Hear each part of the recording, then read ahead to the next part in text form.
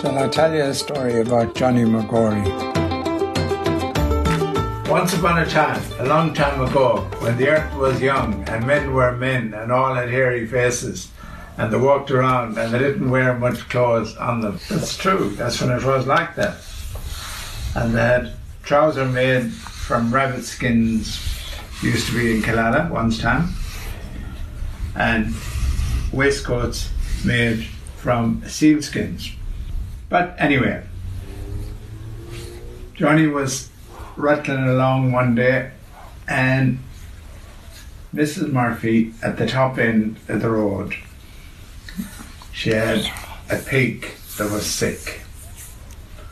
And the pig, I think, had tonsillitis or something like that. What's that? Sore neck. He had a sore, couldn't swallow properly, or couldn't eat properly, or couldn't do anything properly. And he was the most important part of their lives because they didn't have much money, and this pig was the main source of food and everything for them as time went on, because they would it was a lady pig, and she would then have small pigs later on, which the small pigs they called bonnikins. That's what they used to be called. So anyhow, she's rattling along and she ended up that it was the time for her to have her little babies, little piglets. And she was in the house waiting with the little piglets to come along, and the roof fell in because there was an evil, you could call him an owl, but he was big and he had clawy feet and everything like that, and he wanted to grab the little piglets as they were born and eat them.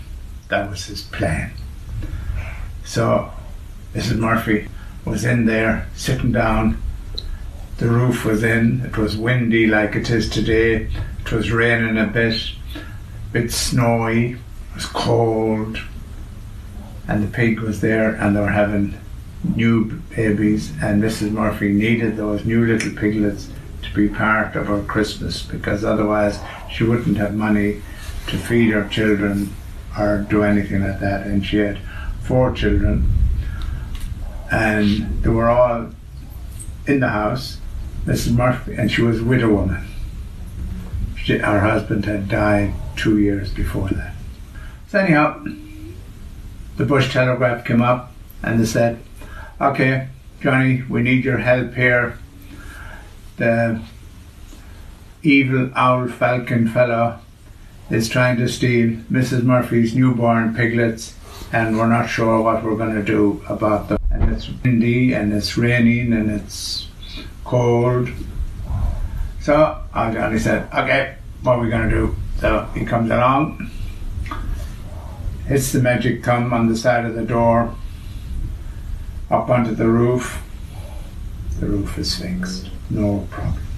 Thatch back on, nails and the thing, magic, everything happened. It's nice and cozy and warm.